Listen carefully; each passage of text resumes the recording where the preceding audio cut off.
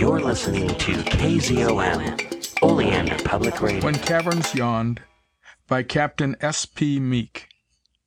Part 1. Bells jangled discordantly. A whistle split the air with a piercing note. A band blared away on the platform. With a growing rumble of sound, the presidential special slowly gathered headway. The president waved a final farewell to the crowds at the platform and sat down. He chatted cheerily with his companions until the train was clear of Charleston, then rose and with a word to the others stepped into the car. Operative Carnes of the United States Service slumped back in his chair with a sigh of relief. "Thank goodness that's over," he said. "I was never so glad to get him safely away from a place in my life." Haggerty of the Secret Service nodded in agreement. Colonel Holmes, the military aide, looked up inquiringly. "Why so? Do you think Charleston an especially dangerous place for him to be?" "Not ordinarily. Charleston is a very patriotic and loyal city. But I have been worried. There have been vague rumors going around. Nothing definite that we could pin down, but enough to make me pretty uneasy." "I think you've worried needlessly. I have been in constant touch with the Military Intelligence Division, and they have reported nothing alarming." Haggerty chuckled at the look of disgust that spread over Carnes's face. Colonel Holmes bridled visibly. "Now look here, Carnes," he began. "Oh, horse feathers," interrupted Carnes. "The MID is all right in its place. Good Lord, what's that?" The train gave a sudden sickening lurch. Colonel Holmes sprawled in an undignified heap in one corner of the observation platform. Carnes and Haggerty kept their feet by hanging onto the rails. From the interior of the car came cries of alarm. The train righted itself for a moment and then lurched worse than before. There was a scream of brakes as the engineer strove to halt the forward progress. The train swayed and lurched like a ship in a storm. Carnes sprang for the telephone connected with the engine cab and rang excitedly. "Hello, Bemis," he cried when an answer came. "Take off the brakes. Keep moving at full speed no matter what happens. What? Use your gun on him, man. Keep moving even if the train tips over." The train swayed and rocked worse than ever as it began to gather momentum. Carnes looked back along the track and gasped. For 300 yards behind them, the track was sinking out of sight. The train forged ahead, but it was evident that it was also sinking into the ground. The track behind them suddenly gave. With a roar like 100 buildings collapsing, it sank out of sight in a cloud of dust. The rear car of the train hung partially over the yawning cavern in the earth for an instant before the laboring engine dragged it to solid ground. The swaying and lurching grew less. For a mile it persisted to a slight degree. With a face the color of a sheet, Carnes made his way into the train. The President met him at the door. "What's the trouble, Carnes?" he demanded. "I am not sure, Mr. President. It felt like an earthquake. A great cavern opened in the earth behind us. Our train was almost trapped in it." "An earthquake! We must stop the train at once and take charge of the situation. An emergency of that sort demands immediate attention." "I beg you to do nothing of the sort, sir. Your presence would add little to the rescue work, and your life is too precious to risk." "But my duty to the people " "Is to keep yourself alive, sir. Mr. President, this may well be an attempt on your life. There are persons who would give anything to do away with you, especially at present. You have not endeared yourself to a certain class in calling for a conference of the powers to curb Russia's anti-religious tactics." The President hesitated. He knew Carnes well enough to know that he usually spoke from accurate knowledge and with good judgment. "Mr. President," went on the operative earnestly, "I am responsible to the American people for your safety. I beg you to follow my advice." "Very well, Carnes," replied the President. "I'll put myself in your hands for the present. What is your program?" "Your route is well known. Other attempts may be planned since this one failed.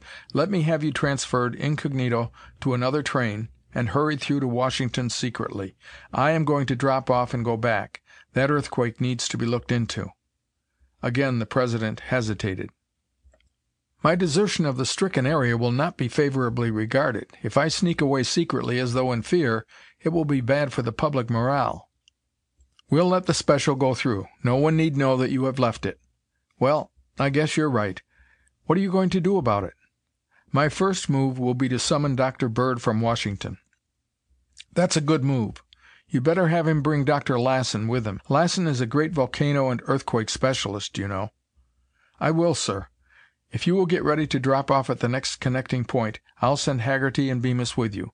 The rest of the party can remain on the special." "All right, Carnes, if you insist." Carnes went forward to the operator of the train's radio set. In half an hour the special came to a stop at a junction point, and 4 men got off. 10 minutes later 3 of them climbed aboard another train, which stopped for them. Carnes, the 4th man, hurried to a telephone. 15 minutes later he was talking to Dr. Bird at the latter's private laboratory in the Bureau of Standards. "An earthquake, Carnes?" exclaimed the doctor as the operative described the happenings. "Wait a few minutes, will you?" In 5 minutes he was back on the telephone. "It was no earthquake, old dear, whatever it may have been. I have examined the records of all 3 of the Bureau's seismographs. None of them record even a tremor. What are you going to do?" "Whatever you say, Doctor. I'm out of my depth already." "Let me think a moment." "All right, listen. Go back to Charleston as quickly as you can and get in touch with the commanding officer at Fort Moultrie. I'll have the Secretary of War telephone him and give him orders. Get troops and go to the scene of the catastrophe. Allow no one near it. Proclaim martial law if necessary. Stop all road and rail traffic within a radius of 2 miles. Arrest anyone trying to pass your guard lines. I'll get a plane from Langley Field and come down on the run. Is that all clear?" "Perfectly, Doctor. By the way, the President suggested that you bring Dr. Lassen with you. Since it wasn't an earthquake, he wouldn't be of much value. However, I'll bring him if I can get hold of him. Now start things moving down there. I'll get some apparatus together and join you in 5 hours. 6 at the outside. Have a car waiting for me at the Charleston airport." Carnes commandeered a passing car and drove back to Charleston. He made a wide sweep to avoid the disturbed area and went direct to Fort Moultrie. Dr. Bird had been good at his word. The troops were assembled in heavy marching order when the detective arrived. A few words to the commanding officer was sufficient to set the trucks loaded with soldiers in motion. Carnes, accompanied by the colonel and his staff, went direct to the scene of the catastrophe. He found a hole in the ground 100 feet wide and 1/4 of a mile long, sunk to a depth of 50 feet. He shuddered as he thought of what would have happened had the presidential train been in the center of the devastated area instead of at the edge. The edges of the hole were ragged and sloping as though the earth had caved in to fill a huge cavern underground. State and local authorities were already on the ground, striving to hold back sightseers. They were very glad to deliver their responsibility to the representative of the federal government. Carnes added their force to that of the military. In an hour a cordon of guards were stationed about the cavern, while every road was picketed 2 miles away. Fortunately, there had been no loss of life and no rescue work was needed. The earth shaking had been purely a local matter, centered along the line of the railroad track. There was nothing to do but wait, Carnes thought furiously. He had worked with Dr. Bird long enough to have a fair idea of the scientist's usual lines of investigation. "The first thing he'll want to do is explore that hole," he mused. "Probably that'll mean some excavating. I'd better get a wrecking train with a crane on it and a steam shovel here. A gang of men with picks and shovels might be useful, too." He hurried to the railroad officials. The sight of his gold badge had the desired result. Telegraph keys began to click and telephones to ring. Carnes was sorely tempted to explore the hole himself, but he resisted the temptation. Dr. Bird was not always pleasant when his colleagues departed from the orders he had given. The morning passed, and the first part of the afternoon. 2 wrecking trains stood with steam up at the edge of the hole. Grouped by the trains were 100 negroes with shovels and picks. Carnes sat at the edge of the hole and stared down into it. He was roused from his reverie by the sound of a motor. From the north came an airplane. High over the hole it passed, and then swerved and descended. On the underside of the wings could be seen the insignia of the Air Corps. Carnes jumped to his feet and waved his hat. Lower came the plane until it roared across the cavern less than 100 feet above the ground. 2 figures leaned out and examined the terrain carefully. Carnes waved again. One of the figures waved a hand in reply. The plane rose in the air and straightened out toward Charleston. "We'll have the doctor here in a few minutes now," said Carnes to the colonel. "It might be a good plan to send a motorcycle out along the Charleston road to bring him in. We don't want the guards to delay him." The colonel gave an order, and a motorcycle shot off down the road. In half an hour it came sputtering back, with a huge Cadillac roaring in its wake. The car drew up and stopped. From it descended two men. The first was a small, wizened figure with heavy glasses. What hair age had left to him was as white as snow. The second figure, which towered over the first, was one to merit attention anywhere. Dr. Bird was as light on his feet and as quick and graceful as a cat. But there was nothing feline about his appearance. He stood well over 6 feet in his stockings, and tipped the beam close to the 200 mark. Not 1 ounce of fat was on his huge frame. So fine was he drawn that, unless one looked closely, he would never suspect the weight of bone and muscle that his unobtrusive tweed suit covered. Piercing black eyes looked out from under shaggy brows. His face was lean and browned, and it took a second glance to realize the tremendous height and breadth of his forehead. A craggy, jutting chin spoke of stubbornness and the relentless following up of a line of action determined on. His head was stopped with an unruly shock of black hair, which he tossed back with a hand that commanded instant attention. His hands were the most noteworthy thing about the famous Bureau scientist. Long, slender hands they were, with slim, tapering fingers, the hands of an artist and a dreamer. The acid stains that marred them could not hide their slim beauty, yet Carnes knew that those hands had muscles like steel wire, and that the doctor boasted a grip that could crush the hand of a professional wrestler.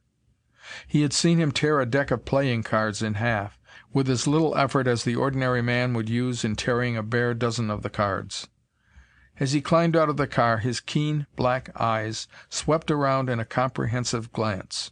Carnes, trained observer that he was, knew that in one glance every essential detail which it had taken him an hour to place had been accurately noted and stored away in the doctor's mind. He came forward to the detective. "Has anything happened since you telephoned me?" was his first question. "Nothing, Doctor. I followed your instructions and also assembled a crew of men with excavating tools." "You're improving, Carnes. This is Dr. Lassen. This is a little out of your line, Doctor, but you may see something familiar. What does it look like to you?" "Not like an earthquake, Bird, at all events. Offhand, I would say that a huge cavern had been washed in the earth and the ground had caved in." "It looks that way. If you are right, we should find running water if we dig deep enough. Have you been down in the hole, Carnes?" "No, Doctor." "Then that's the first thing to do. Have you ropes, of course?" Carnes called to the waiting gang of negroes, and a dozen of these hurried up with ropes. Dr. Bird slung a rope around his body under his arms and was lowered into the hole. The rope slackened as he reached bottom. Carnes lay on his stomach and looked over the edge. Dr. Bird was gingerly picking his way across the ground. He turned and called up. "Carnes, you and Lassen can come down if you care to." In a few minutes the detective and the volcanologist joined him in the cavern. The top surface of the ground was rolled up into waves like the sea.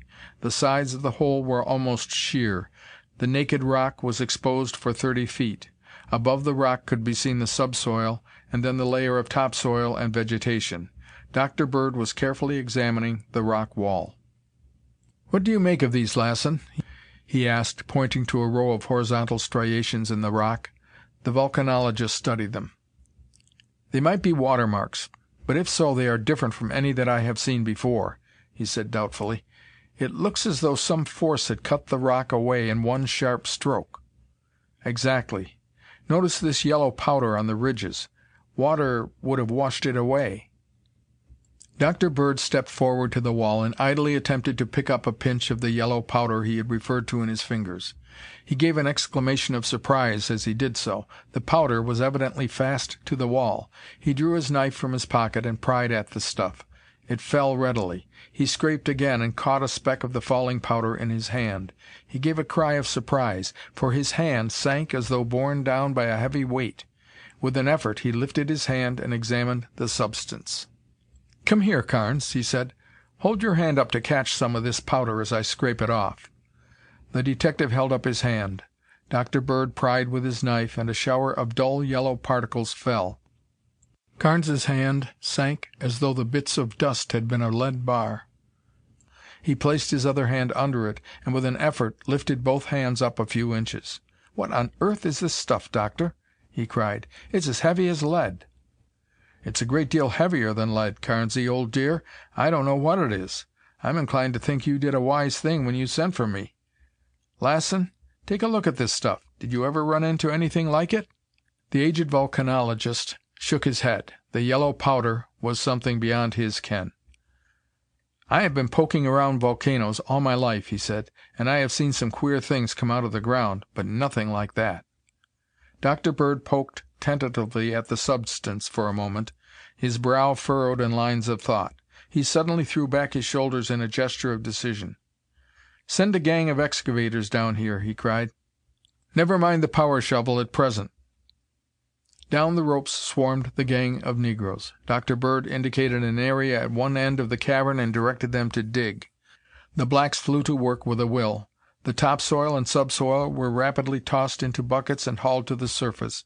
When bare rock lay before them, the negroes ceased their efforts.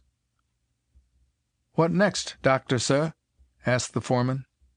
"Get dynamite," cried the doctor. "If I'm right, this underground cavern is entered by a tunnel. We'll blast away this caved-in rock until we locate it." Then occurred a strange thing. "There is no need to go to that trouble, Dr. Bird," spoke a metallic voice from nowhere, it seemed. The negroes looked at one another. Picks and shovels fell from nerveless hands. "Your guess about a tunnel is correct, Doctor," went on the voice. "There is a tunnel leading away from the spot where you are, but to find the end would be useless to you. I have prepared for that." From the blacks came a low moan of fear. "Hans!" cried one of them. The cry was taken up and spread into a rolling chorus of fear. With one accord they dropped their tools and stampeded in a mad rush toward the dangling ropes.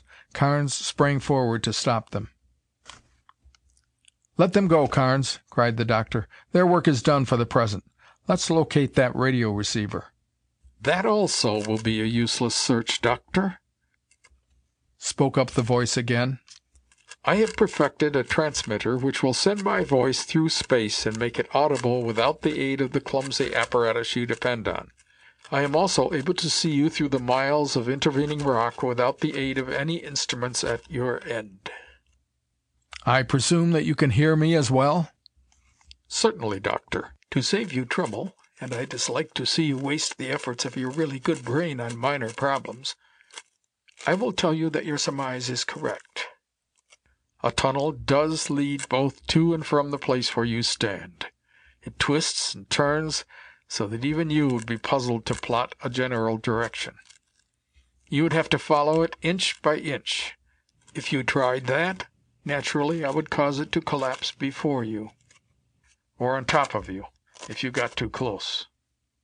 Be content with what you have seen and seek a better way to trace me." "Who are you, anyway?" blurted out Carnes. "Is it possible that you do not know? Such is fame. I thought that at least my friend Mr. Carnes would suspect that Ivan Saranoff had done this." "But you're dead," protested the detective. "We killed you when we destroyed your helicopter." "You killed merely an assistant who had disobeyed my orders. Had I not decreed his death, he would be alive today. I could kill you as you stand there, resolve you into nothingness. But I do not choose to do so, yet. Other attempts I have made you have frustrated, but this time I shall succeed. I will institute a reign of terror, which will bring your rich, foolish country to its knees. Listen, while I give you a taste of my power. The city of Charleston is about to be destroyed." A thunderous roaring filled the air. Crash followed crash in rapid succession. It sounded as though all the noise of the universe had been concentrated in the cavern. The earth shook and rocked like a restless sea. From above came cries of terror. The three men in the cavern were thrown to the ground. Shaken by the fall and deafened by the tumult, they hung onto irregularities of the rock on which they lay. Gradually, the tumult and the shaking subsided. The cries from above became more apparent. Silence finally reigned in the cavern, and the metallic voice spoke again. "Go back now and look at Charleston, and you will see what to expect. The rest of your cities will soon share the same fate. Beware of trying to trace my movements, for your lives are in the hollow of my hand." The voice died away in silence. From the edge of the hole came a cry. A Fort Moultrie officer was peering down at them. "Are you all right down there?" he hailed. "Right as hops," called Dr. Bird cheerfully. "What happened up above?" "I don't know, Doctor. There seems to be a lot of smoke and fire over in the direction of the city. I expect the quake shook them up a little this time. What shall we do now?" "We're ready to come up. First I'm going to send up a wheelbarrow full of yellow powder. Rig a crane to lift it, for it's too heavy to try to hoist with ropes." With the aid of Carnes and Dr. Lassen, Dr. Bird collected a few cubic inches of the yellow powder from the ridges in the rock. He made the wheelbarrow containing it fast to the wire cables of the crane and gave the signal. Slowly it was raised to the surface. When it had safely reached there, he turned to his companions. "Grab a rope and let's go," he said. In a few moments they were on the upper level. With the efforts of half a dozen men, the body of the wheelbarrow was lifted into the car. With a few final words of instruction to the colonel, Dr. Bird and his companions entered the car and were whisked away to the city. A spectacle of destruction and ruin awaited them. Fully 1/4 of the city had sunk 30 feet into the ground. The sinking was not even or uniform. The sunken ground was rolled into huge waves, while buildings which had collapsed lay in confused heaps on all sides. From a dozen places in the area, columns of fire rose in the air. Dr. Bird wasted little time on the scene before him. His car skirted the edge of the huge hole and took the road toward Charleston Airport, which was in a section which had suffered little. In half an hour the Army transport roared into the air, carrying Dr. Bird's precious load of yellow powder. 4 hours later they dropped to a landing at Langley Field. "Now, Carnes," said the doctor as they debarked from the plane, "there is work ahead. It may be too late to do much tonight, but we have no time to waste. Get Bolton on the wire and tell him that we have positive evidence that Saranoff is still alive and still up to his devil's tricks. Start every man of the Secret Service and every Department of Justice agent that can be spared on the trail. He can't live underground all the time, and you ought to get on his tracks somehow. I'm going up to the laboratory and see what I can do with this stuff.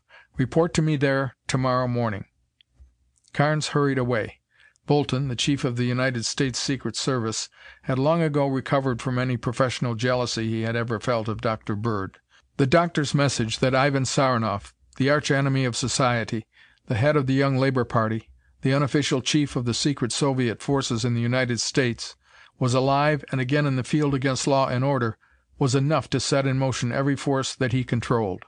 Waving aside precedent and crashing his way past secretaries, he set in motion not only the agents of the Department of Justice, but also the post office forces and the specialized but highly efficient military and naval intelligence divisions. The telephone and telegraph wires from Washington were kept busy all night carrying orders and bringing in reports. But despite all this activity, it was with a disappointed face that Operative Carnes sought the doctor in the morning. Dr. Bird was in his private laboratory on the 3rd floor of the Bureau of Standards. When Carnes entered, he was seated in a chair at his desk. His black eyes shone out from a chalky face like 2 burned holes in a blanket. Carnes started at the appearance of utter weariness presented by the famous scientist. Dr. Bird straightened up and squared his shoulders as the detective entered. "Any luck, Carnes?" he asked eagerly. "None at all, Doctor. We haven't been able to get a single trace of his corporeal existence since that submarine was destroyed off the Massachusetts coast. All we have is Karuska's word that he is still alive." "We heard his voice yesterday." "His or another's." "True. Have you set in motion every agency that the government has?" "Every one. Either Bolton or I have talked to the chief of police in every large city of the United States and Canada. Every known member of the Young Labor Party, who is above the mere rank and file, is under close surveillance." "Good enough. Keep at it, and you'll trace him eventually. As soon as I get a few quarts of black coffee into my system, I'll start another line of search going. What did you find out last night?" "I found that our seismograph recorded the Charleston disaster. It was merely a faint jog, about what should be caused by a severe landslide. The disaster did not affect the Earth's crust, but was purely local. That gives me a clue to his method." I described the affair to Bolton, and he suggested that it might be caused by a disintegrating ray. End of Part 1.